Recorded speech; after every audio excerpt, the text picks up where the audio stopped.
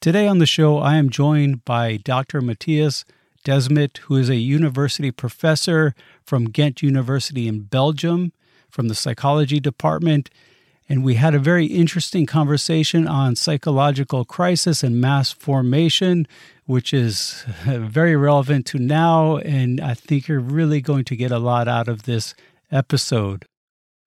I rely on your generosity to help support this podcast. I don't take any outside advertisements. Typically, I travel around charging a fee for my workshops, and here I'm providing this content for you for free.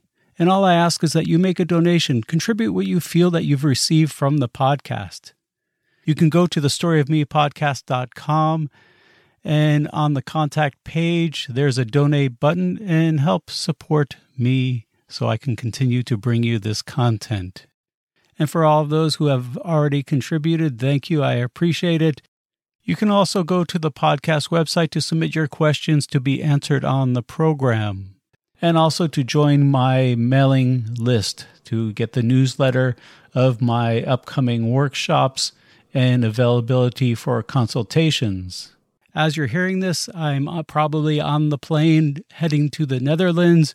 So my first workshop is going to be in Amsterdam, the Science and Art of Hand Analysis workshop on September 11th and 12th in Amsterdam. You can go to the show notes to see the details and contact information to register for the workshop.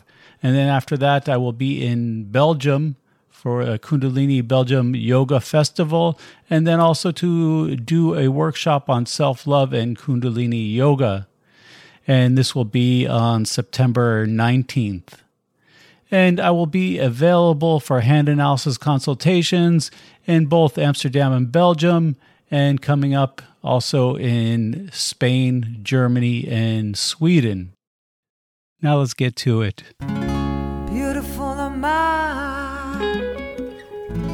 bountiful am I, blissful am I, Waheguru, beautiful am I. Welcome to The Story of Me with Amarjit Singh. This is where my guests and I share personal stories from our life and explore the psychological insights that were learned from these experiences. Each story will entertain you, as well as increase your understanding of your own psychological patterns. Then, through the principles of yoga psychology, you will learn how to overcome the resistance that is holding you back from living a more fulfilling life. Join me every Tuesday for a new episode where I share my experiences in psychological understanding, interview guests, and answer listener questions. Now let's get started with the podcast that awakens your inner power through awareness and understanding. Welcome to the show. For new listeners, my name is Amarjit Singh, and I am your host. For old listeners, welcome back. It's good to have everyone today. I hope everyone is doing well. I have a very interesting show for you with a guest who is a professor from the University of Ghent in Belgium. His name is Dr. Mattias Desmet. He is in the Department of Clinical Psychology, also has a master's degree in statistics, and a doctorate in the field of psychology. And I think this show will enlighten many people who are struggling to understand what is happening in our culture with this pandemic. A lot of people are trying to explain the facts because they don't understand why the governments and corporations are acting like they are for something that is not as detrimental to everyone's health as it is being sold to you as. Instead of this being a pandemic of a virus, it is more of a psychological crisis. And our guest today will discuss this and how he observed this and what the conditions are that created this, so we can understand why people are not understanding that this pandemic is gone on for too long. It's really not as detrimental to people as they think. A study came out just recently saying that masks are only about 9% effective. And I don't know if this is effective enough to make mandates and force people into submission wearing these masks. This virus is not as deadly as people are thinking it is for some reason. The facts are out there. We don't understand why they're not accepting these facts. And our guest today will enlighten us to why people are refusing to see what is really going on. For most people, you have a 99.98% chance of survival after getting this virus, with the exception of maybe people over 60, people with pre-existing conditions, people that are obese, or people that are deficient in vitamin D. And the average age of death of someone with COVID is about the average age of death in life. Not saying that we shouldn't protect the older people, but at what cost to the rest of us? And in fact, this is less deadly than the flu for children. Children die more often from the flu than they do from this. I'm not going to get into all these facts because they're apparent. If you don't understand these facts, if you don't see these facts, it's not because they're not there. It's because there is something going on with you that is preventing you from understanding this. And this is what our guest talks about today. There's a very interesting book. I don't know how many people know this book, called The Shock Doctrine. And it comes from, it really started long before this book was written. And this was used in shock therapy treatment. They would electrically shock people into being overwhelmed so that they can try to change their personality or try to change some psychological issue that they were dealing with. And the theory is if you shock someone's system enough, they are open to accepting something new. And even if that something new is not good for them. And so I think it was the woman's name is Naomi Klein, who wrote the book, The Shock Doctrine, and how governments are using this philosophy. She shows this throughout the world. Whenever there's a natural disaster or even a man-made disaster, the government takes all these policies that they've been waiting to implement and implements them because the population is more submissive because they're overwhelmed. And if you look at this book, she gives very specific examples of this. We can see this from 9/11 and many other natural catastrophes throughout history. This COVID pandemic is no different. These governments are using this to institute their policies. And I know many people are out there saying, they're not doing this. But we don't have to look at what they say. There's examples of this. And I give you an example from my own life that just happened today.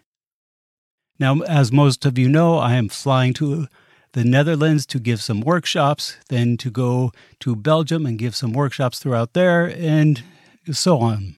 And this is what I've been doing the past 20 years. So now you have to take all these tests before you fly, which, okay, I'll play their game and I'll take this test. Less than 72 hours before the flight, you need a test, a COVID test. Now, even if you have been vaccinated, you still need to get this test because, as we know, the vaccinated people are still spreading this disease because they are still getting it. I don't know how many injections they will have to get before this stops happening, but I don't think it's going to. So I take my test to make sure that it's under 72 hours, but none of these test centers can guarantee that the test will come in time. So I have to make an appointment at 2 places to make sure that one gets to me before my flight. So I take 2 tests on 2 different days, and then today, a day before I fly, I find out that now the Netherlands considers the United States a high-risk place. Nothing has changed here. No more people are dying than before. No more people are getting infected as before. It's no reason. What happened from yesterday to today? It was their whim to do this. And so now everything changes. Now I need a test within 24 hours of my flight. So to get a test within 24 hours of the flight costs $300. My flight is about a little bit more than this, so it's almost doubling my flight. Now, in addition to this requirement they put up, you also now have to quarantine when I arrive in the Netherlands for 10 days. Even though I had a test less than 24 hours along with all the other people on the plane, and even if you have been vaccinated, you still have to quarantine for 10 days. But don't worry, there are exemptions that you can get for the quarantine. And now you want to see how the government is trying to treat people. I want to read you some of these exemptions to see if the governments are really trying to enslave people and to put them into a system. As the shock doctrine dictates, they're using this COVID to really push people into a system who are outside of the system, like me and other people I know who create their own lifestyle by doing things that are outside of the big corporate world. So the exemptions, because, hey, I should qualify for an exemption, right? I'm going there to work. I haven't been able to do this in 2 years, and I'm back to work. So let me go through these exemptions. One exemption is for top-level sports-related people. Right, you heard that right. If you're a top-level sports-related person, you do not have to quarantine when you reach the Netherlands. Why? I don't know. Could it be because obviously the virus doesn't infect them? Another exemption you can get if you're designated an international organization. Because obviously if you work for, say, Google or some other big corporation, you aren't contagious. It's just science. Another exemption you can get, government officials and diplomats. Because, of course, politicians are never getting the virus or spreading it, right? We all know this.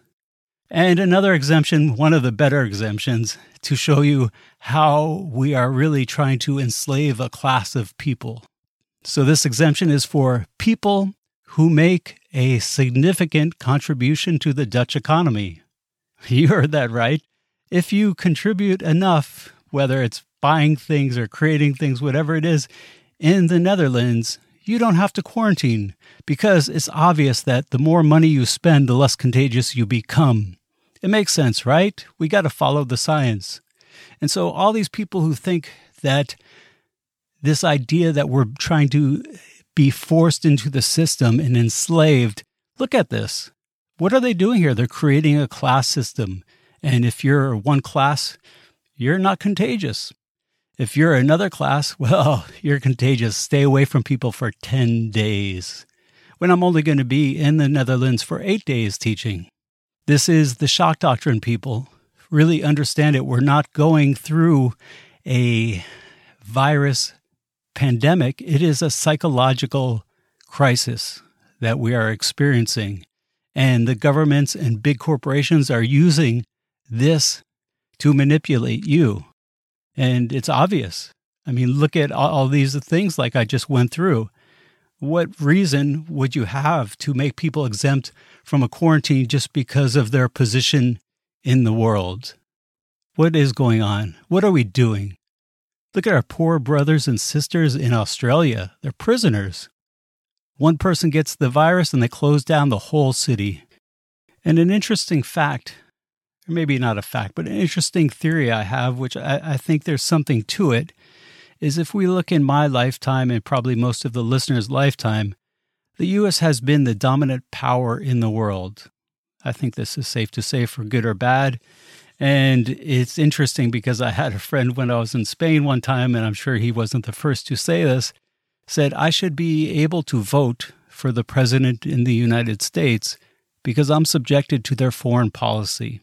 So the U.S. culture was spread through entertainment, through movies, through finance, through business. And our culture, the American culture, got spread throughout, for good or bad, some good aspects, but some bad aspects, through the movies, through all entertainment, music. It got spread throughout the world. Everyone got a piece of this culture, the echoes of this culture. So we look at now as the tide is turning for the U.S. And what is becoming the dominant culture is the Chinese culture. And how is this culture being spread throughout the world? You can ask our brothers and sisters in Australia, whose country takes a lot of investment from China. You can look at the U.S. entertainment industry, who edits their movies to be approved by the Chinese government, whose actors, American actors, apologize in Chinese for saying that Taiwan is a country. So I'm not trying to get political, because this is all happening to control your psychology. It's to control your behavior. You know, one of these centers I went in to get a test, I had a good experience of how there's this war on thinking. We can see this throughout the school system in the U.S. You see in Oregon, they removed the graduation requirements because, of course, mathematics and reading and writing is racist. So that's going to help everyone. We're trying to dumb down people so that they will fit into the system without resistance. So I walked into this center to be tested. It was in a pharmacy that's in a supermarket. And I have an appointment. I go to the back, and there's a little store within the store that's the pharmacy. And I go up to the woman. I say, I'm here for my COVID test. And now this area behind the counter where she was very small. If she walked a few steps, she would hit the back of it. If she walked right or left, maybe 5 or 6 steps, or maybe 10 steps, and she would be from wall to wall. And as she's looking at me, she says, we don't do COVID test here. So I show her my phone that has the address of this place with the name of the pharmacy and my time. And I say, oh, isn't this your center, your pharmacy? And she says, oh yeah, we give COVID tests, but that's at the drive-through. Now, the drive-through is if she turned around and walked 2 steps, she can touch the window where the drive-through was. Yet she was dismissing me, saying we don't give COVID tests here, where she was the person who did it. And when I brought this up, she was angry at me. And I said, okay, I'll go through the drive-through. I'll go walk over there. She said, oh, you have to drive. I said, well, I don't have a car. I'm just going to walk. And she, again, was angry at me. And so then I walked through the thing, and I thought, oh, maybe she doesn't want to come close to me. But it's like a bank drive-through where the teller opens the door and you stick your thing in the container, and then she pulls it back in. Well, they did this with a little swab for your nose, so you did it yourself. She didn't even come in contact with you. You could have had the plague, and she wouldn't have gotten it. But it just goes to show you, nothing against this woman, but people don't want to think. They're being trained not to think. If it doesn't fit exactly in that space, they can't think abstractly. They can't even think outside of this. And it's because all these corporations and all these governments are trying to control people's thinking, so they're lazy. And this woman would have not given me the test because she didn't think she gave test there because I went to the wrong window. And this is just one example, but I'm finding this throughout our society here. And so this is a psychological crisis that we're having based on people's past trauma that is getting into the collective consciousness. And we need to really understand it so that we can get past this, because the path that it's going down is not a good path. When you listen to this interview, you will start to understand the psychological crisis that is happening. And hopefully we can get past this. So with all that, please enjoy the great interview and discussion I had with Dr. Mattias Desmet.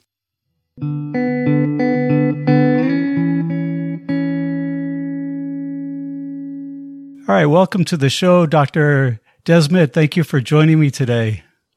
Thank you. You're welcome. I'm happy to be here.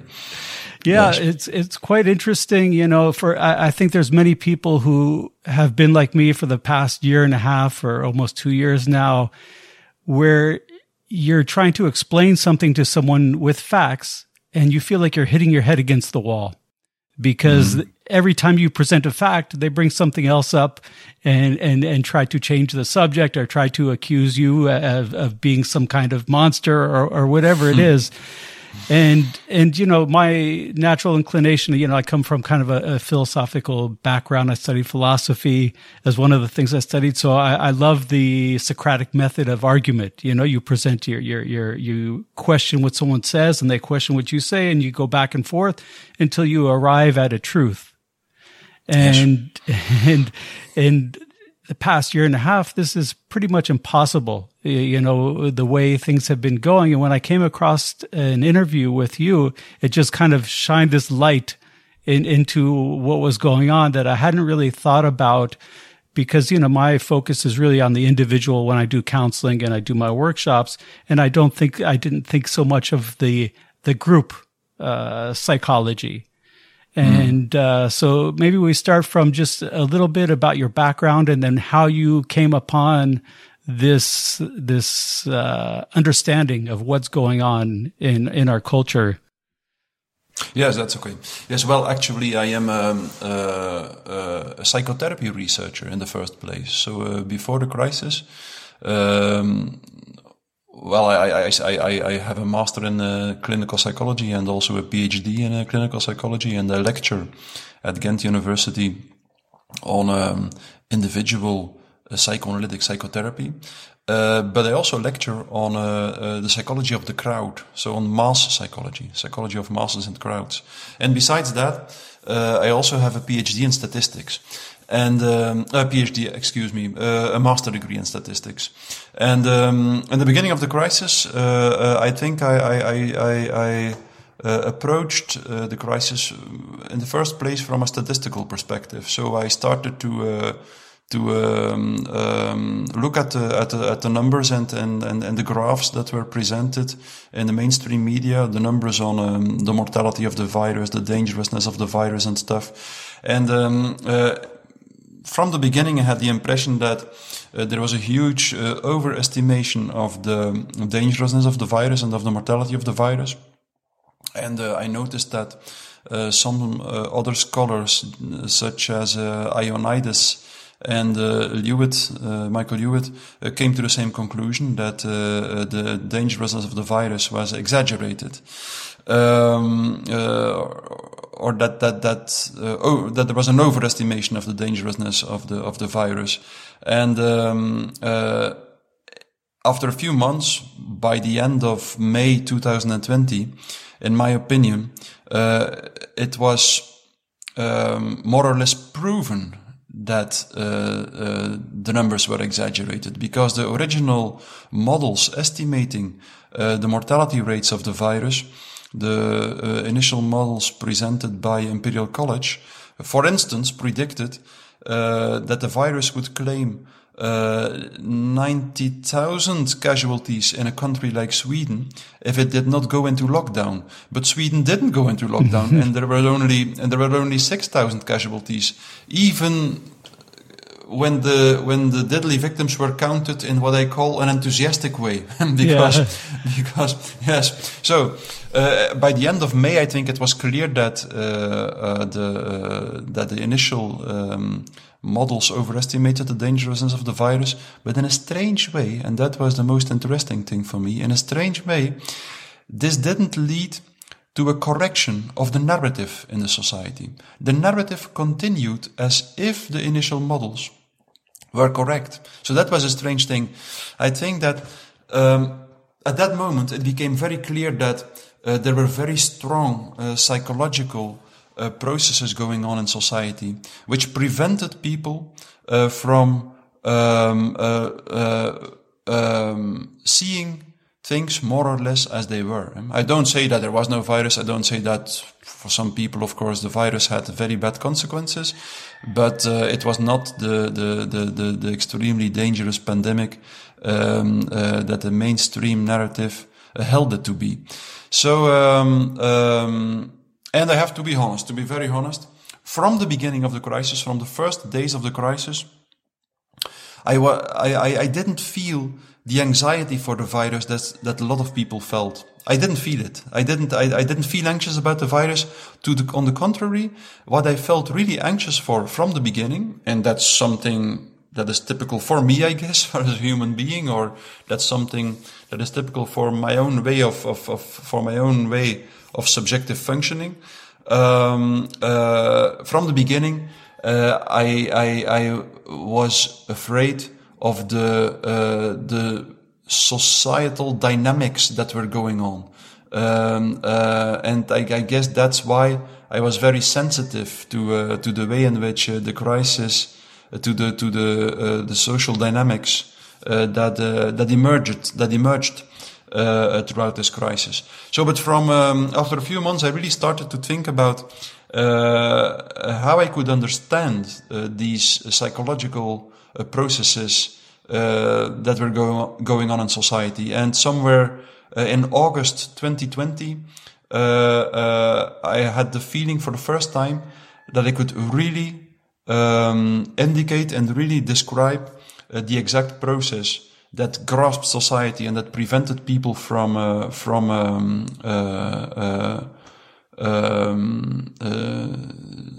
seeing that the corona measures, such as the lockdowns and stuff, were actually not in proportion with the dangerousness of the virus. So, and that was in August 2020. I realized that what was going on in society, or at least that was my interpretation of the facts, that we dealt with a massive phenomenon of mass formation, something that is, in psychological terms, that is described as crowd formation or mass formation. I don't know, maybe I could tell something about this? Yeah, process? how does that differ from like group hypnosis, or is that similar to this mass formation? Yes, most scholars that have been studying mass formation or crowd formation have stressed that it is the same as hypnosis, that it is one type of hypnosis. Mass formation is actually a specific type of group formation that emerges under very specific conditions, where very specific conditions are met in a society. For instance, there has to be a lack of social bond between people. So the social structures have to be weakened. The social bond between people has to when the social bond deteriorates, one of the conditions is met for large-scale mass formation.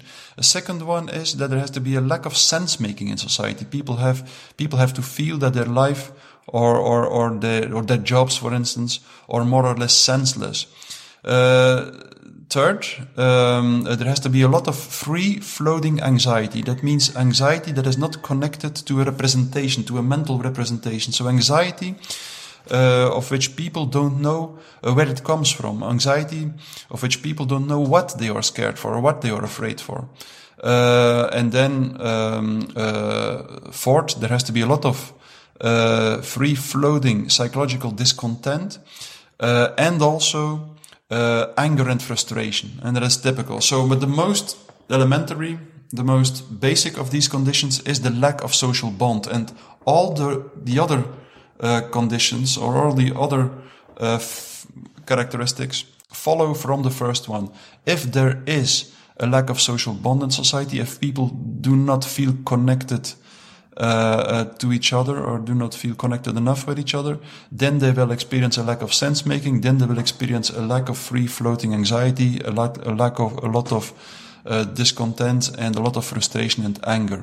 So actually, the most central problem in the state from which mass formation emerges is the lack of social bond. I could explain this in much more detail, but I don't think I have to do it now because it will lead us too far. Yes, indeed, but just before the corona crisis, I think it was clear that these four conditions were met in society. There was like a huge consumption of psychopharmaceuticals such as antidepressants, anxiolytica and stuff. For instance, in Belgium, people used, so Belgium has a population of about 11 million, and people used each year 300 million doses of antidepressants. 300 million doses. Okay. Wow. That's one example. Yes. And that's a small country. I mean, that's a lot. It is a small country, yes. Yeah. And for instance, and also a good example, I think, is that, I don't know if you know Graeber, a British professor who wrote a book entitled Bullshit Jobs. He describes in this book how when you ask people whether or not they think their job is meaningful, 40% of them says no. Is that worldwide? 40%. Worldwide, 40%. That's a good question. I think it was in Great Britain. It's still the 40% I'm not sure. is a... No, but the findings have been replicated, I remember. In the beginning of his book, he describes his research, and then he says that the findings have been replicated in several other countries. So it's a huge percentage of the people who feel that their job is utterly meaningless, which is of course very strange. So we have all these conditions, I think, that are necessary for large-scale mass formation were there in society just before the Corona crisis. And I remember that a few months before the Corona crisis, I went to the bank to pay back my mortgage on my house, because I felt that society would go into a crisis. I cannot describe it why I felt it. It was like a kind of an intuition. But I went to the bank, and I told the bank director that I would pay back my mortgage in one time. And I remember that we had a conversation of about 1.5 hours in which he continue to ask me, but why are you so sure? Why do you think that something will happen? And why do you want to pay back your mortgage? And I say, I don't know it, but I said, I see that all the negative parameters in society start to raise exponentially. And I know from my knowledge of complex and dynamic systems that this indicates that a major catastrophe will happen, a major crisis is to arrive. And I said, and I want to feel free under these conditions. I don't want to be bound to a mortgage, to the mortgage or something. So I will pay it back now. So when a few months later the Corona crisis started, it could of course be a coincidence, but still in my experience, I had this presentiment, this feeling a few months before that something would happen in society. And I'm sure, and now I'm always surprised that people seems to have forgotten how miserable their psychological state was right before the crisis. I think I remember at work that almost every week there were colleagues who were not at work because they were suffering from a burnout or something. And it seems sudden. I remember that how many people when the first lockdown during the first lockdown, how many people told me that yes, it's terrible, but that on the other hand, we can stop the rat race for a moment, and we can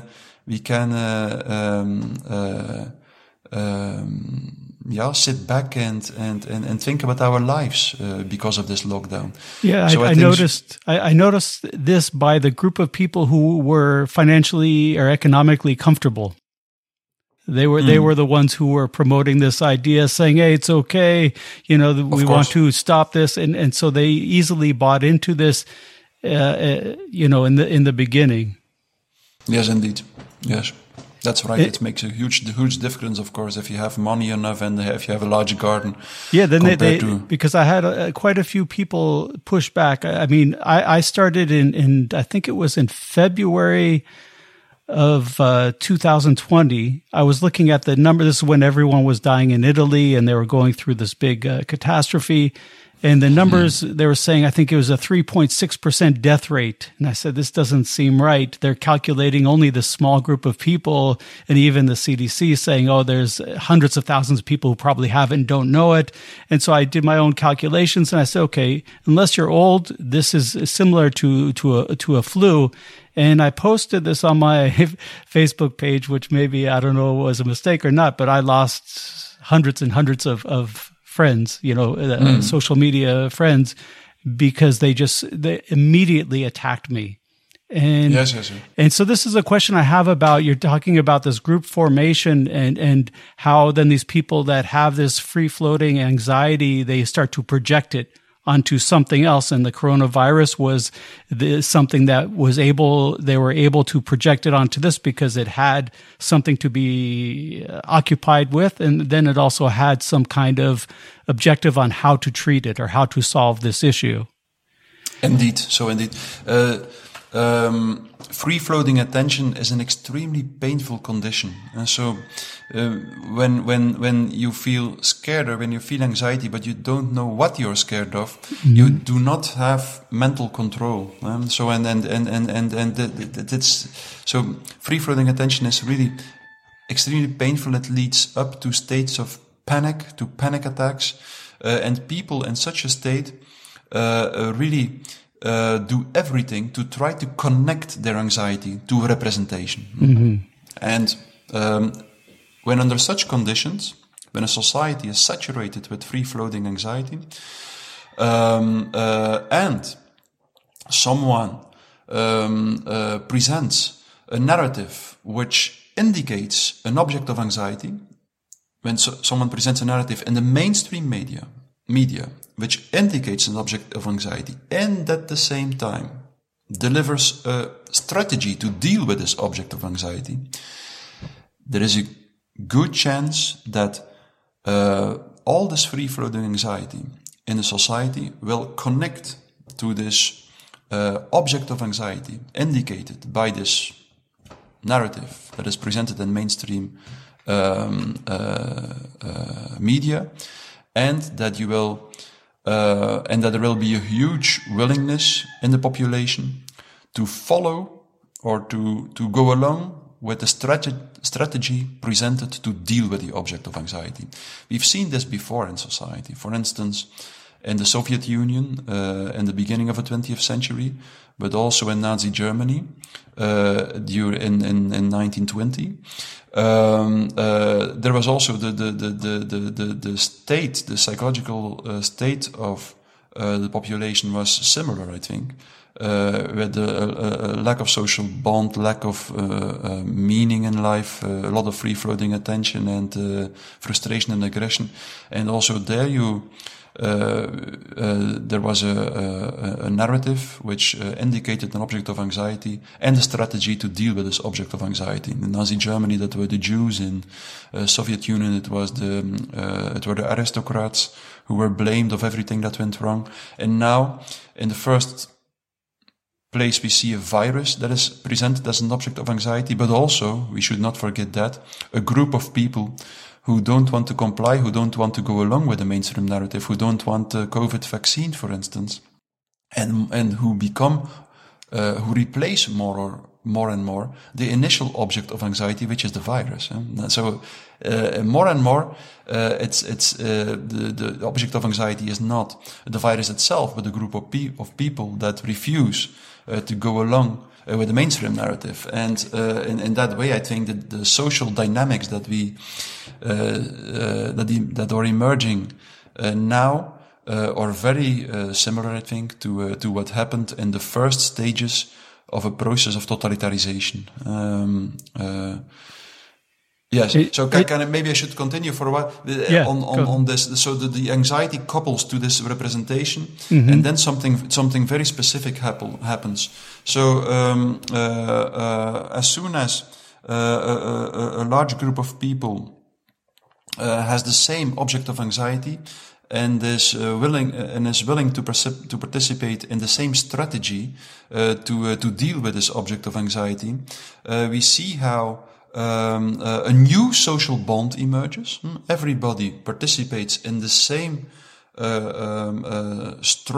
war with the object of anxiety, which forms a new and very strong social bond and a new way to give meaning to life. So we all together participate in a heroic battle with an object of anxiety. So, and that's the moment at which a new social bond emerges, which leads up to a kind of mental intoxication, and a very strong,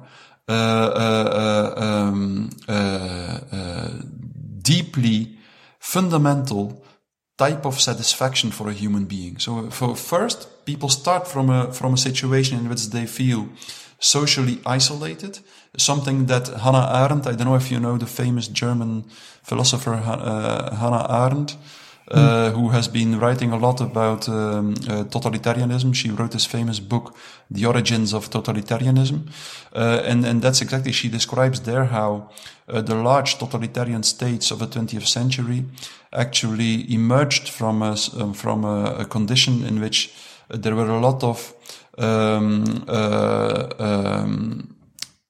atomized subjects, she says, subjects that have no connection with a larger whole. That's exactly, so when this when people start to feel connected by the heroic struggle with this object of anxiety, all this negative state becomes a positive state, and the feeling, the experiences of social isolation are replaced by experiences of a strong social bond with other people, and that leads up to a certain mental intoxication, which is the reason why people are continuing to believe in the mainstream narrative, even if it is blatantly wrong and utterly absurd. And so, people will time and time again, like we have seen so many examples, I think, throughout the crisis of examples of situations in which the mainstream narrative suddenly changed, in which everyone who could critically consider the narrative would have been able to see in one glimpse of an eye that it was absurd, what the experts claimed on the mainstream media.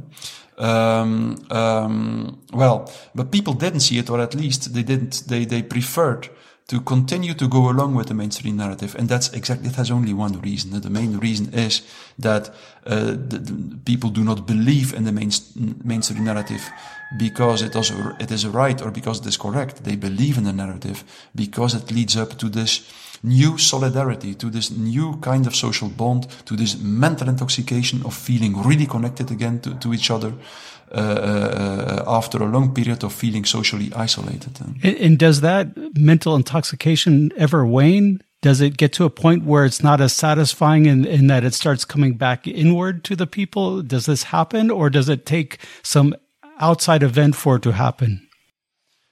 Yes, usually it only stops after a lot of destruction. And so processes of mass formation, scholars who described and studied processes of mass formation and crowd formation from the beginning, like from the 19th century, have been observing that actually the masses or the crowds are always intrinsically self-destructive. So it seems that they can only destroy. That's something that Gustave Le Bon already described in the 19th century. They can never be constructed, they always destroy. And usually the masses continue to exist just as long as their intrinsic need for destruction is not satisfied. And so that's one possibility. Another possibility, and that's the positive one, I think, is that the real causes of the phenomenon of mass formation are solved. That means that people find a new social bond outside of the masses. They find a new way to give meaning to their lives. They find a way to, or they find the real origins of their anxiety and the real origins of their psychological discontent, and in that way make mass formation or crowd formation not necessary anymore. So there is a false symptomatic solution for the four conditions we mentioned in the beginning. Mm-hmm.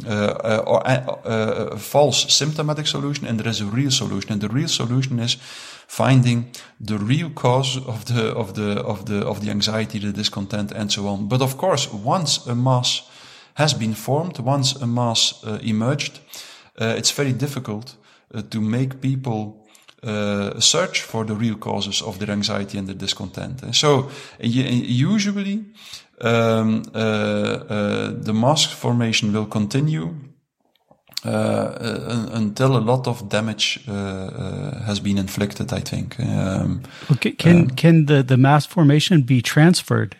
Because if we really look at this, we can say that it began with COVID, but I think it began during Trump, at least here in the U.S. I don't know in other countries, but the way people projected all their anger and all their problems onto Trump, and everything he said was, it was the devil speaking, and or whatever it was, made you start to see that it became to a point, not saying that guy is intelligent or he made good decisions, but the weight they gave to what he was doing or what he did without really understanding what was going on seemed really excessive. And another thing is, he was the first person to say that, this COVID is a hoax. And I really wonder if he had been the opposite, would we be, at least in the U.S., in this situation? Because everything he said, people went to the opposite, just because people didn't like him so much. So I'm wondering if he had been the proponent of lockdowns and doing all this stuff, if we'd be in a different situation right now, or at least it would be different from left and right. What do you think about that? I doubt so. You don't think so? No, it's of course it's true that everything Trump said was considered to be wrong. But I think that if he would have been a proponent of the mainstream narrative during the Corona crisis, that they would have forgiven him all his previous mistakes.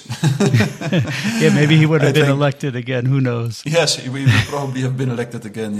Yes. No, I think this mainstream narrative, there's a Corona narrative from a lot of perspectives was the perfect narrative to provoke a new kind of mass formation in society. I think you have to know that a society has been prepared for such a narrative for centuries, in this sense that for centuries now the dominant view on man and the world has been a mechanistic materialistic view. So we consider man to be a machine that is a little part of the larger machine of the universe, and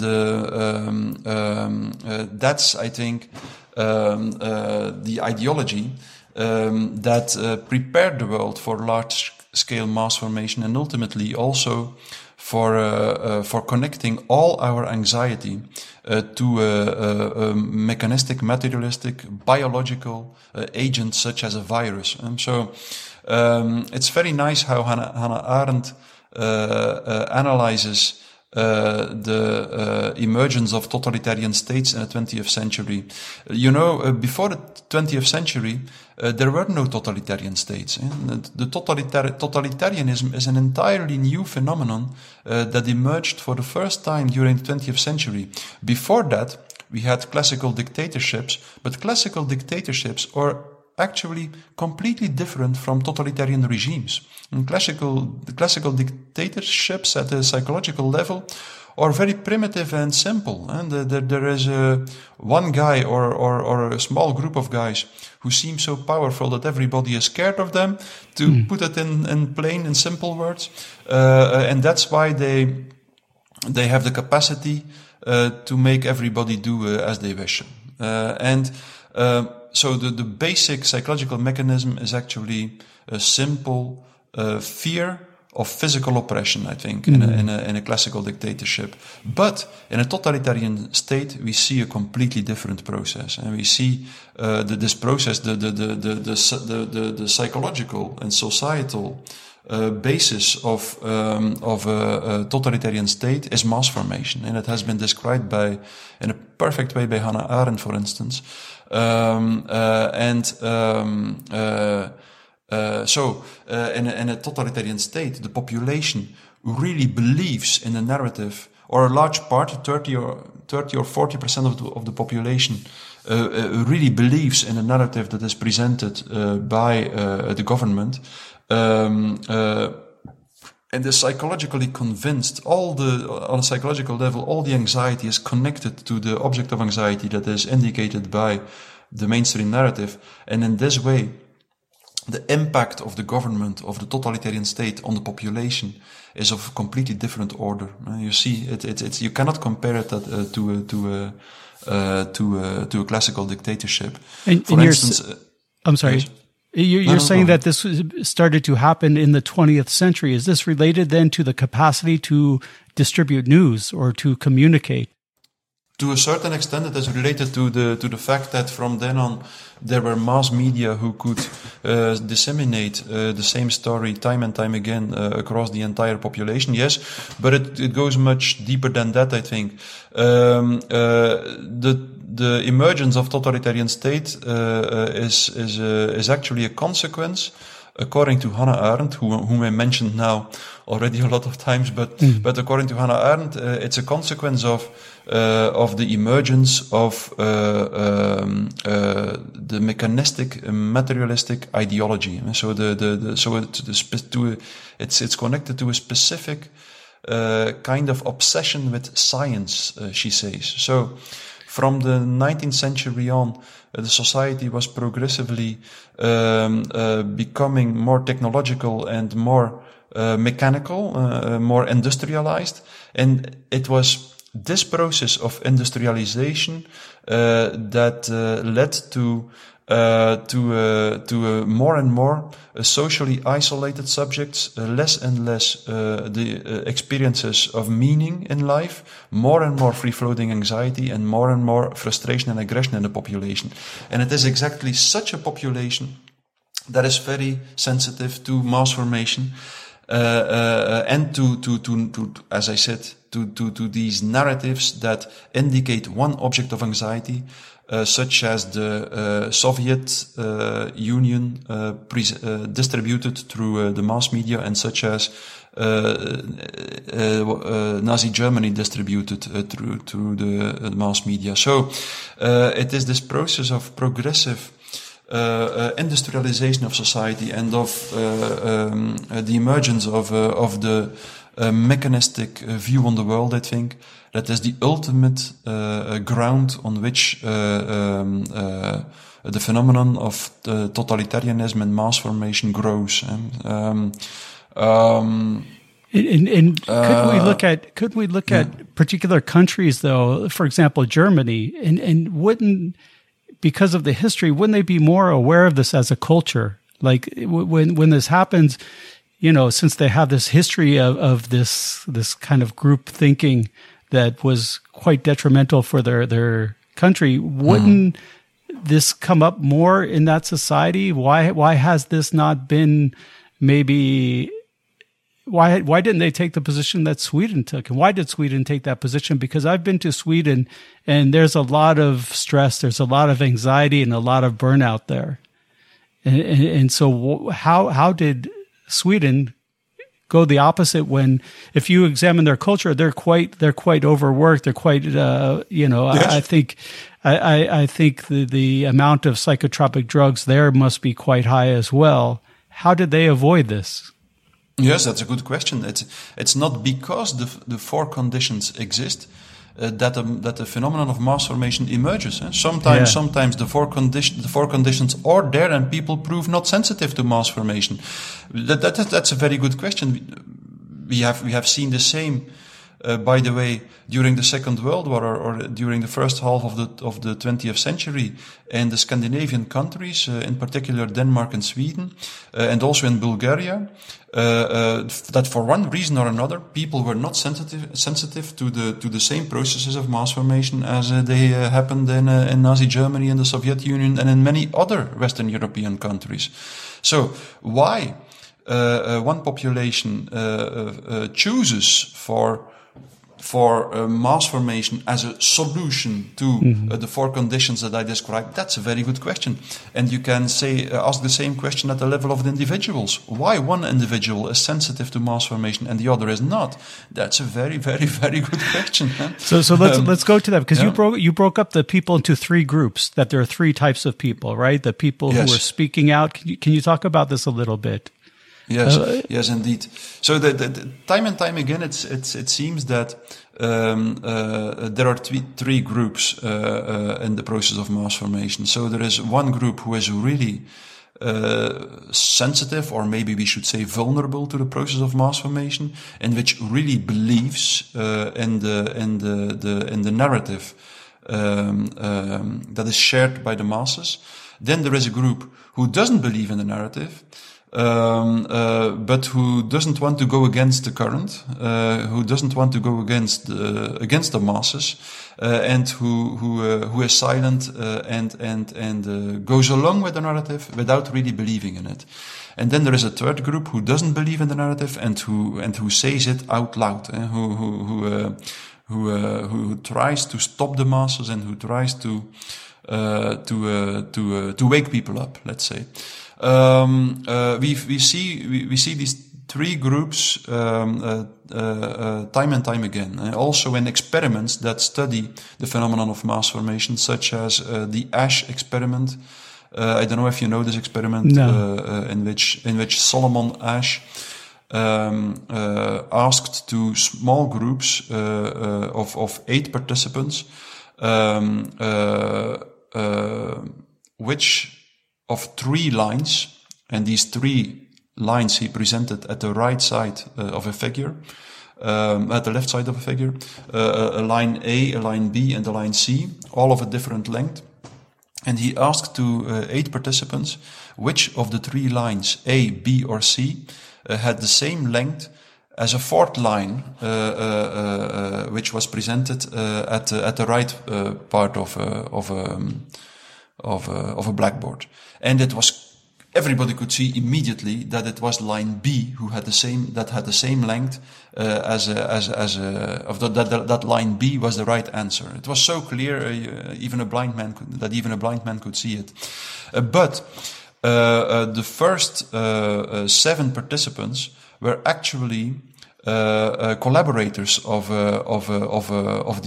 Solomon Ash, and they all answered. Gave the wrong answer. They all said that it was line C that was the right answer. So the first 7 persons, all in a very convinced way, answered line C, and upon that, the 8th participant, who was the only real participant, or who was the only real object of investigation, let's say, in 75% of the cases, also answered line C, while it was blatantly clear that it was the wrong answer. So, and then after the experiment, Solomon Ash asked everyone why they had given the wrong answer. And that was actually the most interesting part of the experiment, I think. About 30% of the participants, I think, said that they knew that the right answer was line B, but that they didn't dare to go against the group. So that they conformed under group pressure, and gave the wrong answer under group pressure. And even more interesting is that there was this other group, also about 30% of the participants, who said that they started to doubt whether line B was the right answer. They said from the beginning, in the beginning, I was convinced that line B was the right answer, but then upon hearing that all the other people were convinced that line C was the line that had the same length as the line at the right side of the table. They started to doubt, and in the end, they ended up being convinced that the group was right and that line C was the right answer. So they, in one way or another, they had been grasped by this very strong impact of the group opinion on individual opinion. And they gave the wrong answer. So we see these three groups of people. We have one group of about 25% that refuses to give the wrong answer, and that continues to say that line C is the right answer. And then there is this group who knows that line C is the right answer, but who under group pressure say that line B is the right answer. Then you have the third group who, under group pressure, seems to really start to believe that something that is clearly wrong is right. Is there any correlation to education or anything besides anxiety or free-floating discontent? Is there any? Because I looked at it, I saw the study, and it broke down vaccine hesitancy. I don't like this word hesitancy. Let's say choice. I think this is one thing that they've been very good at is phrasing things to manipulate people's thinking, right? Social distancing, which it's not social at all. But anyway, so they broke this down between the education level. And what they found is the highest hesitancy was among PhDs, and that this hesitancy stayed flat, where if you look at people that were high school education or lower, they were almost as high in the beginning, but over several months they came down, and all the other education levels came down as far as hesitancy. The only one that was consistent and it remained the highest were the people that hold PhDs. Yes. So you mean that among the people with higher education, such as PhDs, the resistance to the vaccine it was is PhDs. Stable. It was stable. In the beginning, the people who had a high school education or lower were at the same level of hesitancy as the PhDs. But then over the 3-month period or 4-month period, whatever it was, they all went down, but the PhDs stayed flat. It stayed flat and it didn't go down, it didn't go up. Yes. Is this just because PhDs are used to analyzing and doing research and then understanding the results of their research, or is there something more to this as far as education level? That's a very good question. Yeah. Yes, I was not familiar with these findings. I didn't hear that before. But yes, there is a lot of conflicting opinions, I think, with respect to the impact of education on the vulnerability for mass formation. Because sometimes there is some research that claims that the higher your education, the more sensitive you are to mass formation. And there is also, so for instance, Gustave Le Bon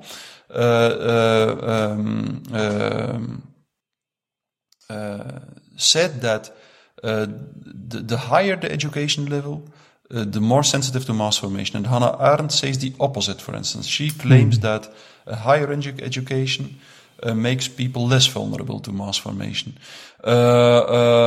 Yes, I have, maybe it also depends on the type of education. Maybe someone who does a PhD has learned to do research him or herself and will be less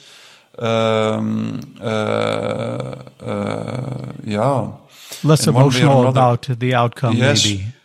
Yes, and maybe will know better that research is very limited in its validity and in its capacity to predict what will happen when you take a certain or when you undergo a certain therapy or something. I don't know. It's possible. It's hard to say, I think. Well, the other thing I found anecdotally is that, I travel around, like I said, before we began the interview, I don't really have a residence. I just, for the last 20 years, travel around. And so I meet particular types of people.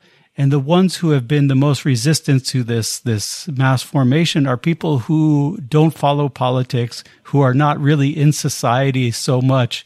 And for them, they see it and look at this as what's going on with the society, because they live maybe more on the outside. And I think if they did that test with the lines, they wouldn't listen to what other people say, this type of person. Yeah, maybe yes. The lower the dose of propaganda you receive, the less you're influenced by it. That's very well possible. Yes. Well, yes. Speaking about the propaganda, so you broke this down into three groups. The one group who buys into the narrative, and it goes along with it. Couldn't we even break this group down into two? People who buy into it and believe the narrative, but people who continue to promote the narrative because it benefits them.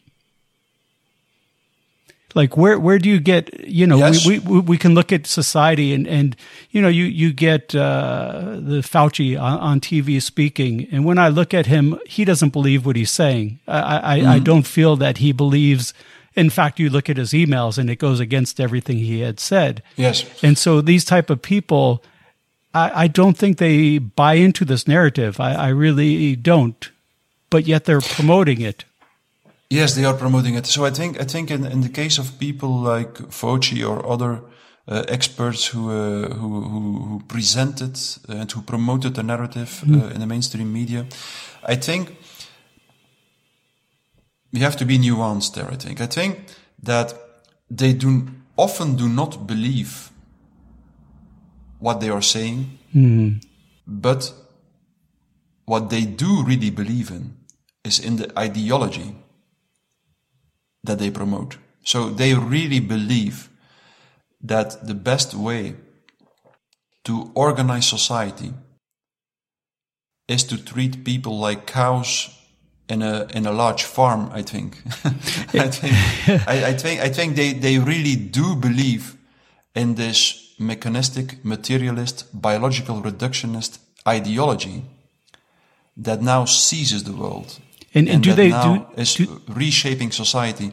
Yes. Do they believe this because there's an objective for them, a goal, a more centralized government or a profit to be made, or for just instance, the power? Because you look at Bill Gates, I mean, the guy could live 10 lifetimes and not spend all the money he has. What is he doing? Why is he promoting this? You hear him speak, and I don't know if he believes what he's saying.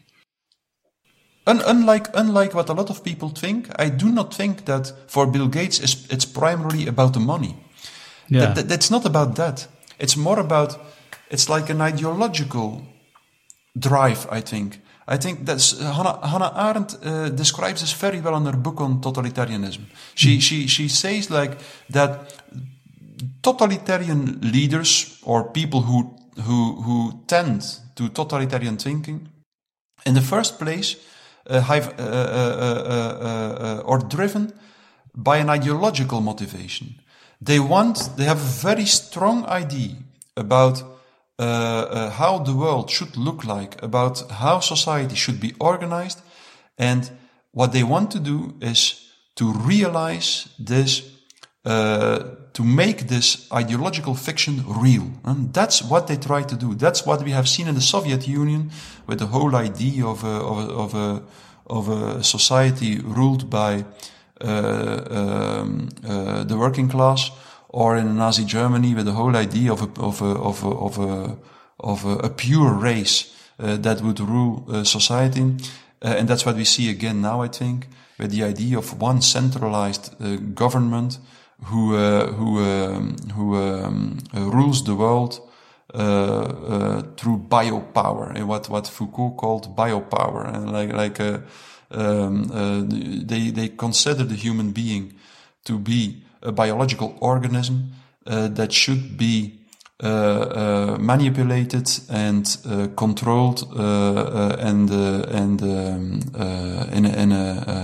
through biological means. And I think that's the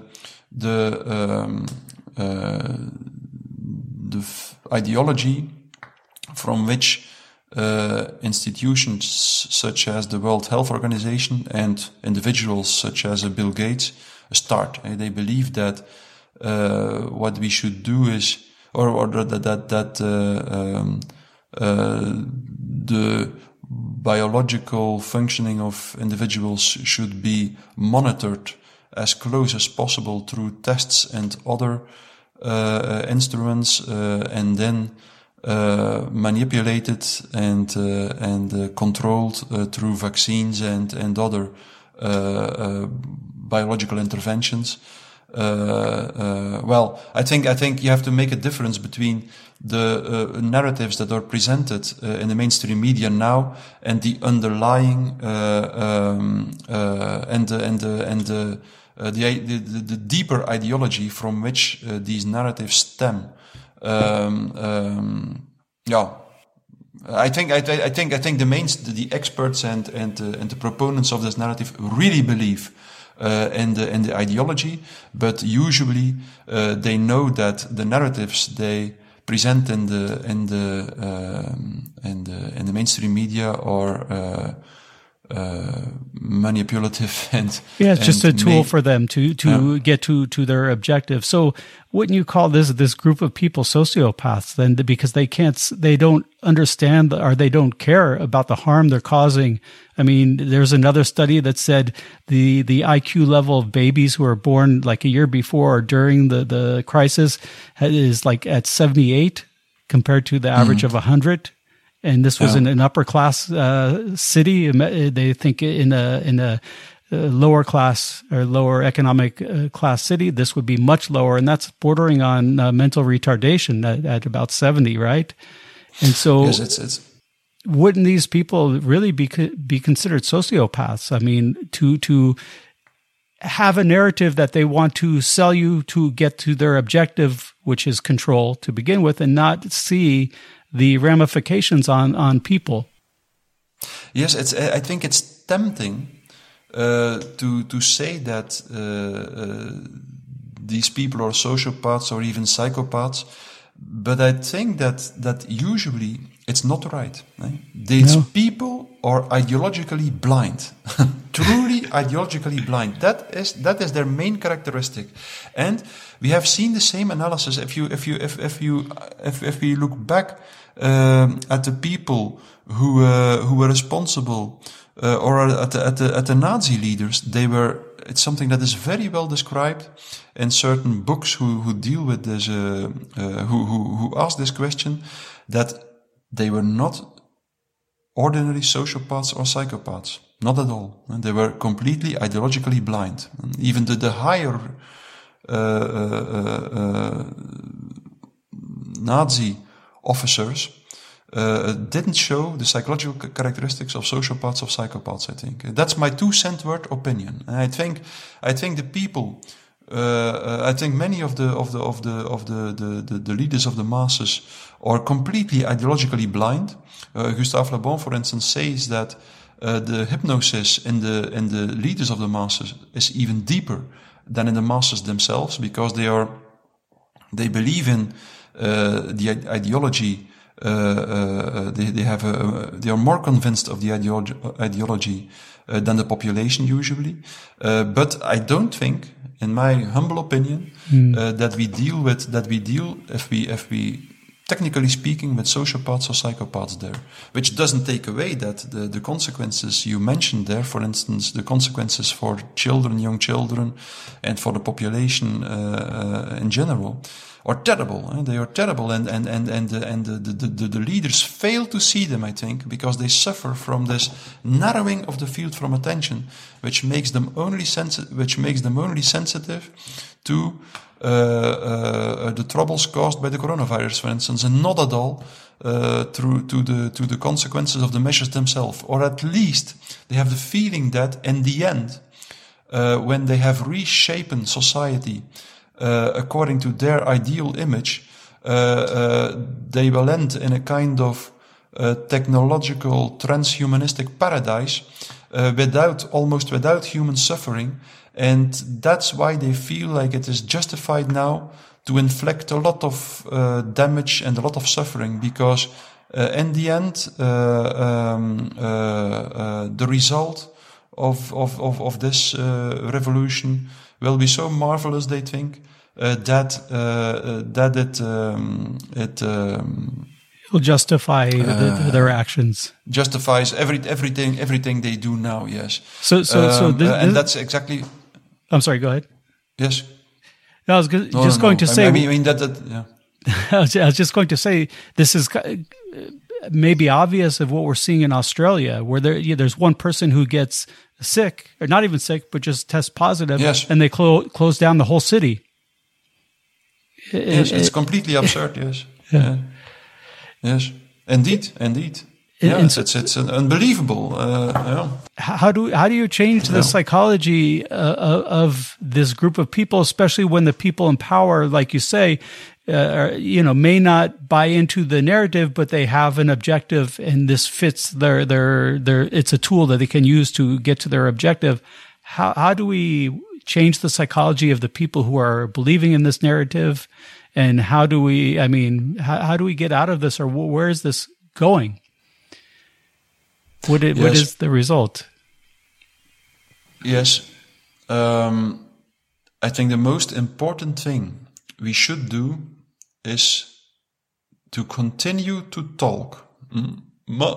Mass formation is a psychological phenomenon that is actually similar to hypnosis, almost identical, and that gets deeper as the narrative that led to the mass formation is repeated more, and as other voices in society disappear, as other narratives disappear. So the only way to prevent that the mass formation gets deeper and more intense, and that people become even more blind and even more willing to go along with the story, is to make sure that there is another narrative that leads to a certain cognitive dissonance that makes that people at least feel a little bit confused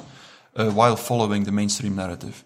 Gustave Le Bon, who wrote this excellent book in the 19th century, The Psychology of the Crowd, said that alternative voices usually do not succeed in waking up the masses. He says, mass formation is so strong that usually the people who are not grasped in it, who do not conform to the narrative, that they will not succeed in waking up the masses. That's something that is rather impossible, Gustave Le Bon said. But he said, if the small group that does not participate in a mass formation continues to talk and continues to utter a different story and to make sure that there is a different voice in the public space, then the masses might not become very cruel, he said. So masses have a tendency to be cruel, and he said, if there is another voice who continues to be heard in the public space, it usually makes the masses milder, and it prevents them from committing their most cruel crimes. So I think the most important thing we can do is to continue to speak and to make sure that there is a small space in society where the small group that doesn't want to go along in the narrative has a chance to survive. And I think that's the main challenge we are confronted with now. And you're a professor in the university, correct? Yes. And I don't know what the universities are like in Belgium, but I know in the U.S. they're changing a lot. And I think if you went and said this at a university in the U.S., maybe half the students would get up and walk out, or maybe even more. What has been your experience with presenting this argument to even people who buy into this narrative of, that it's important to lock down, and when you tell them about this mass formation, how do they respond? Or have you had this experience in having a conversation? Well, yes, Yes, of course. Yes, there are a lot of people who I feel a lot of social pressure, of course, also at university. But I have to be honest. Like in general, the university has communicated to me that I have freedom of speech, so that I have the right that I can express my opinion. Which doesn't mean that I do not feel pressure. I feel a huge pressure, I think. And actually, I have not been communicating this message to the students because the lectures I give, or I gave last year, were not about the corona crisis.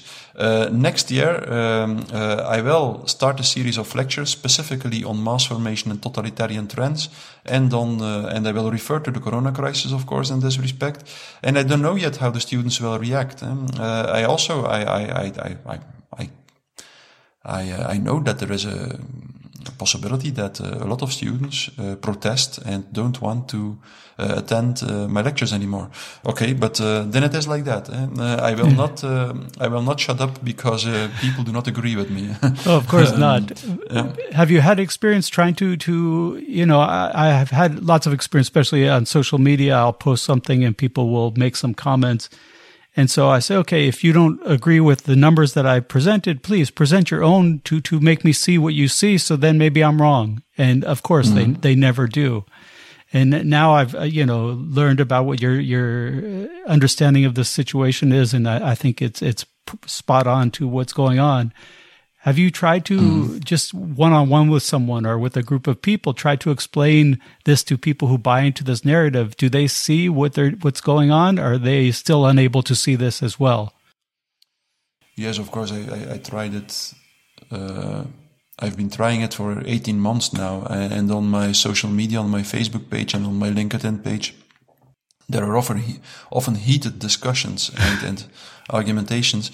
And I received a lot of messages of people who were grateful to me because they said that they woke up because of listening to an interview of me, or when they read an article of mine. But at the same time, I've been talking with some people for months and presenting all kinds of, in my opinion, convincing arguments that show that, for instance, the dangerousness of the virus is overrated, or that the collateral damage of the measures is neglected, and so on, and who just prove or who just continue in the same way, and who are not able or who do not prove able to corrections of the way in which they look at the corona crisis now. So, yeah, in the end, I don't try to convince people, but I think it's just my responsibility to present a different narrative and a different view on the situation, and I just I feel like it's for myself. This is very rewarding, because while I'm trying to say what I have to say, I feel that as a human being, I have the feeling that I become closer to my own truth, at least, and that in itself is enough for me.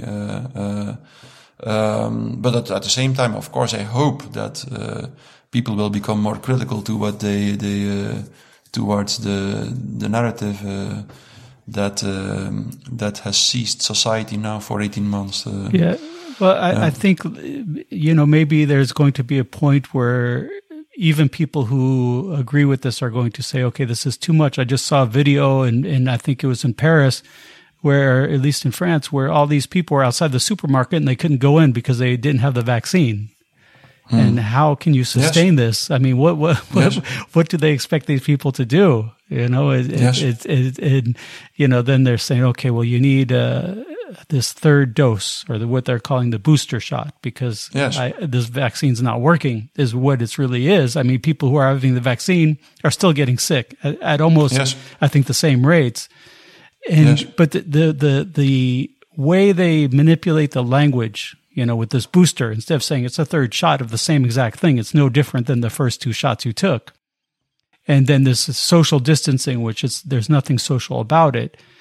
Do these governments, or who's putting out this media, do they have psychologists who are on their payroll who are coming up with this wording or how to phrase this? Because this is really a huge manipulation with the way they talk about everything. Well, I remember that at a certain moment there were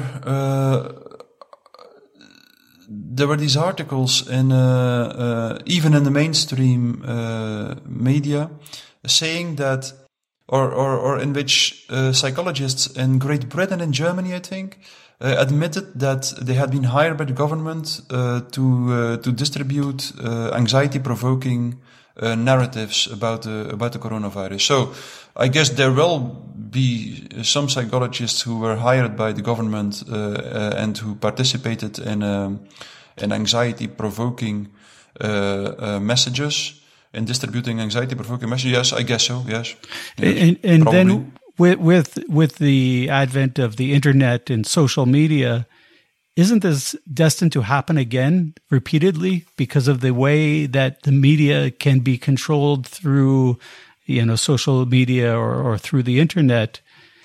I don't know if you saw the documentary. What was it? The Great Hack, about what was the name of that company? It was the Facebook Cambridge Analytics data scandal. Do you remember this? Yes. I remember, yes. I watched this documentary called The Great Hack, which is a little scary, but they were saying they have between 2,000 and 5,000 data points on each person. Mm. That's quite a bit to be able to know how to manipulate them. I mean, if I had this many data points on anyone, I mean, you can basically, manipulate them how you want. And with the internet and this information, isn't this just destined to repeat itself in different ways? This mass formation. Yeah, of course. Yes, of course. That's of course that's a risk. We are at risk of large scale manipulation. I think I don't know if you're familiar or if you know the documentary The Social Dilemma, which also explains in a very convincing way how social media can be used to manipulate people. Yes, everybody before the corona crisis, everybody or there was like a consensus that this was a danger in our society, and I don't think it will stop with the corona crisis. No.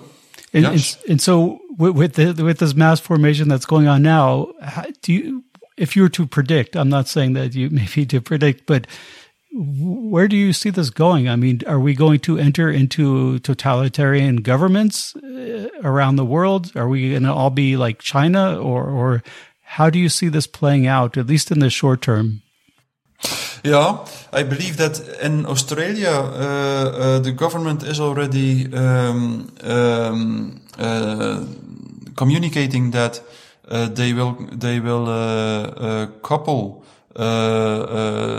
the vaccine and the vaccine passport to a social credit system. I think I'm not entirely sure, but I believe that the government. I know what they did is when they issued that vaccine passport, they told people it's only going to be used for the vaccine, to see if you're vaccinated or not. And then they wind up finding a couple people and arresting them based on using this vaccine passport. Yes. And then when they were questioned, they just said, "So what?" They didn't try to lie and say, "Oh no." They basically just said, "Yeah, so what? What's going to happen?" Yes. Yeah. Yes, I think it's important to distinguish between totalitarian thinking and the totalitarian regime. Mm-hmm. So before a totalitarian regime emerges, you have a shorter or longer period in which totalitarian thinking emerges. And totalitarian thinking is a kind of thinking which presents a very narrow and absurd kind of argumentation and logic, but this argumentation or this logic seems extremely convincing for the people who are grasped in this process of mass formation. And because in following this logic and following the logical steps, for instance, if there are contaminations with the coronavirus, we have to shut down society, and people cannot leave their homes anymore, and all people have to die alone, and so on and so on and so on. So there is like, if A is true, then B, C, D, E follow from it. So that's totalitarian thinking. And totalitarian thinking is a kind of a narrow and absurd logic which becomes so convincing due to mass formation that it drives a population, or that it drives a society across all ethical boundaries. That's totalitarian thinking. And if this once this totalitarian thinking exists in society, then sooner or later there is a totalitarian regime that uses this totalitarian thinking to govern society. So I think we are now in the stage of the emergence of very strong totalitarian thinking, and that we also witness the beginning of totalitarian regimes, such as, for instance, in Australia is a good example, I think, what is happening over there now. Yeah, New Zealand also. Yeah. And in New Zealand, yes. Yeah, I think I heard was the Prime Minister said, "We are your only source for truth. Come to our website." Yeah. We are, and then was it them, or was it Australia, who said, "Don't speak to your neighbors, don't talk to friends," just trying to isolate people. I think between them and Canada, I think those are the two fastest going towards the regimes. Yeah, because Canada, I don't know that much. Yes. Yeah, Canada, they're close to Australia, maybe not as extreme, but they're. I think if you fly into that country, you have to have a test to fly into the country. You get a test when you land, but then you have to isolate for like 7 or 14 days, and then take another test at the end of the 14 days. And so it's And so what is going to prevent this then from going from the societal thinking to the government? Ciao. I'm not sure whether we will be able to prevent it, but I think we have to aim for to keep a small path open for the small group that doesn't want to conform to the mainstream narrative. I think that will be possible. Mm-hmm. And I think the first thing we have to do is to continue to talk and to establish as fast as possible, to a certain extent, a parallel society that produces its own food, that owns its own clinics and hospitals, that can produce at least a part of the things we need to survive outside of mainstream society. I think it will be necessary. Yeah. Speaking of hospitals, I heard you on one of the other interviews say that you had friends who were working at the hospital who didn't buy into the narrative, who said, okay, things are just normal here. Why aren't more doctors speaking up? Wouldn't they be the first ones who can not only understand what's going on, but see it in front of their face every day? How has this been possible to silence the doctors? I know a lot of doctors. I know a lot of doctors. A lot of doctors who have been working for 18 months now with the corona patients. And the strange thing is that actually you would expect the doctors, because they see every day what's happening in their hospitals, or they see every day what is not happening in their hospitals. You would expect them to be able to give a much more reliable and valid account of what's happening now, but it's not true at all. Eh? Among these doctors, the opinions are as conflicting and as heterogeneous as in the entire population, I think. But it is true that the doctors who do not agree with the mainstream narrative, that usually they don't dare to speak. So they feel a huge pressure. Like in Belgium, the consequences for casting doubt on the efficacy of the vaccines for a doctor are enormous. It means as much as stopping to be able to work as a doctor. I think if you cast doubt on the efficacy of the vaccines,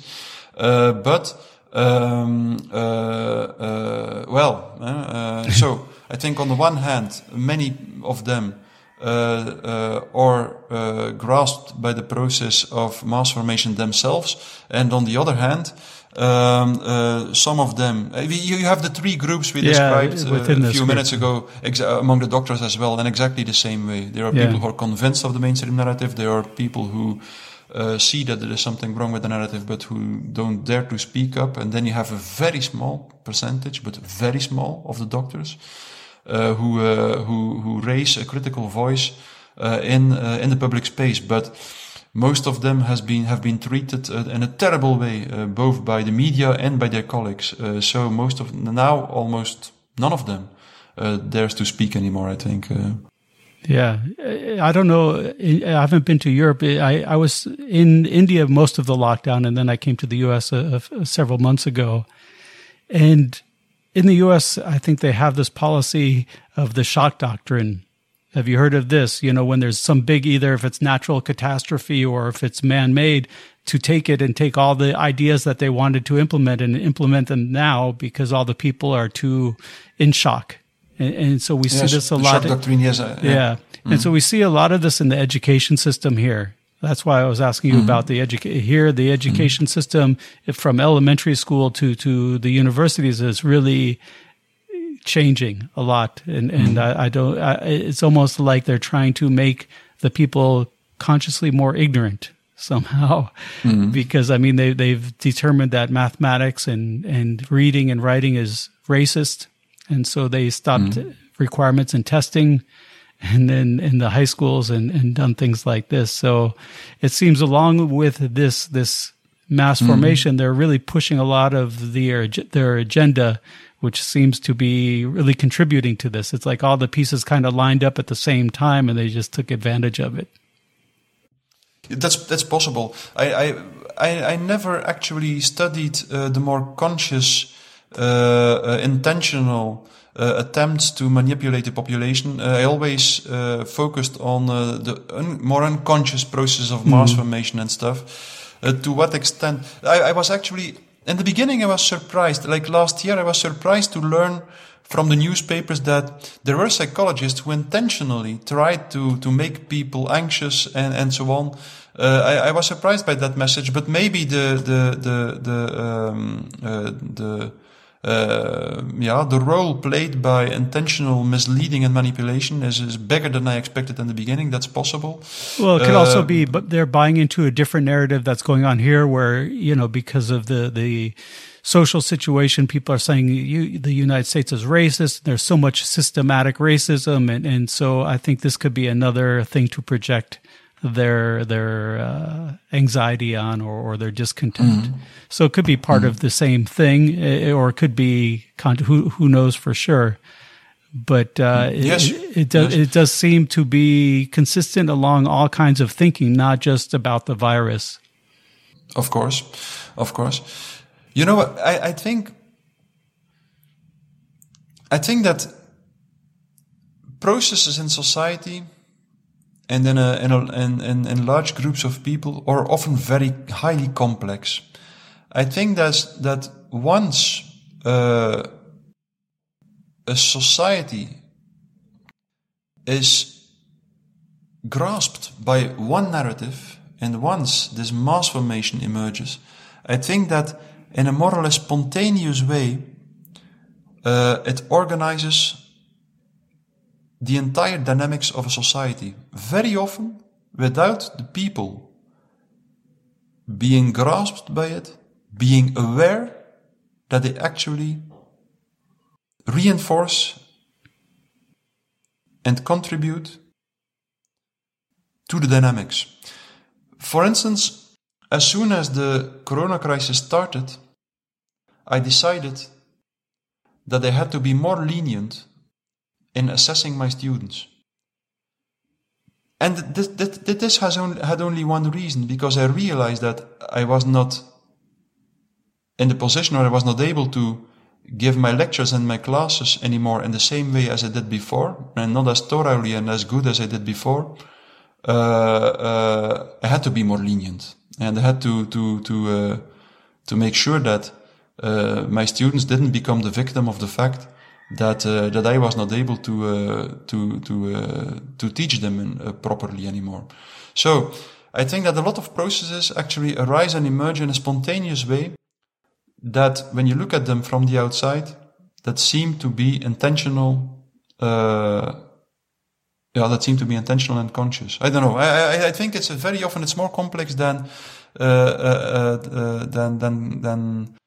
conscious and intentional manipulation. But anyway, as I said, I'm not an expert in propaganda or in the more conscious manipulation that maybe happens in society. Yeah, I liked your idea of that. Okay, they don't go along with the narrative, but their goal is down at the end of the road, and this is a tool that they can use for their goal.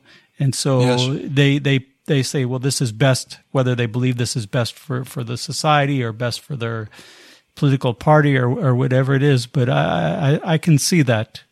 But I can see when Fauci is on the news and he's talking, he doesn't believe what he says. If you really listen to him and watch him, and in fact, I mean, his emails that came out really showed that he was saying the opposite of what he believed. But maybe it is that he thinks that what he's doing has a benefit to it. And maybe this is, this push to get everyone vaccinated or to wear a mask is just to get them accustomed to being submitted into whatever they say. Probably. Well, he's made statements. He said, this is the time to listen to me, or this is the time to listen to the government, or, he's straight out said this, that you shouldn't be questioning this.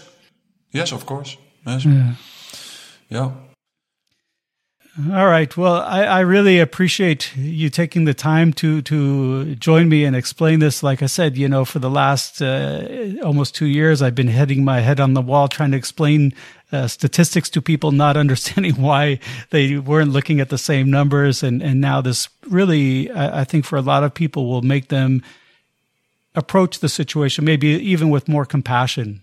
Instead of saying, okay, these people are dumb, what's going on with them, but to say, okay, these people maybe had a lot of anxiety to begin with, have a lot of discontent in their life. And so let's look at how they're living their life. And at least for me, to approach it this way and try to understand, what's behind this buying into this narrative.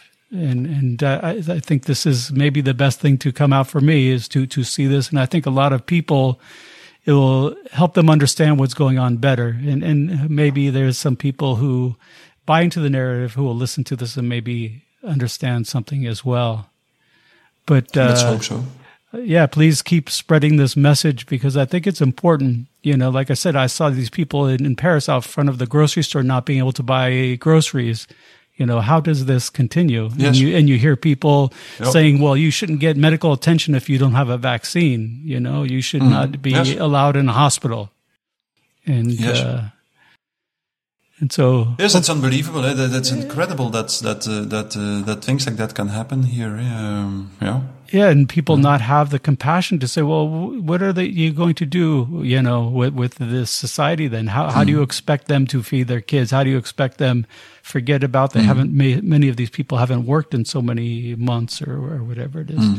But again, thank you for joining me, and I hope people start to listen to this, and I'd be curious to hear what happens when you start to teach this in the university, how the students respond to it.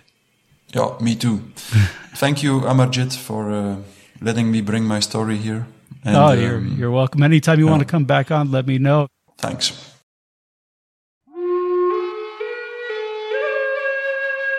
I'd like to tell you about Sing Flutes. These are flutes that are made by me. They are handcrafted Native American-style flutes designed for sound healing.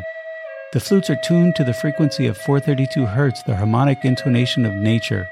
The fundamental note of each flute is in a key to vibrate a particular chakra. Whether you are playing for others or yourself, listening to 432 Hertz music resonates inside the body. In fact, they did a medical study where they hooked people up to a brain and heart monitor and played different instruments to them. The Native American style flute had the most impact in relaxing them. If you're a yoga teacher, it's a great instrument to incorporate into your classes. What I do is I have an app on my iPad that has the sounds of nature, and I'll put on the sounds of rain and play over this to the students at the end of the class. It's a very intuitive instrument to play. There's no musical knowledge necessary to get started. Each flute is unique since they're handmade. I put different artwork on them. I put mantras on them related to the chakras that they're tuned to. So go check them out at singflutes.com, SINGHFLUTES.com. Use the discount code The Story of Me Podcast and get 10% off.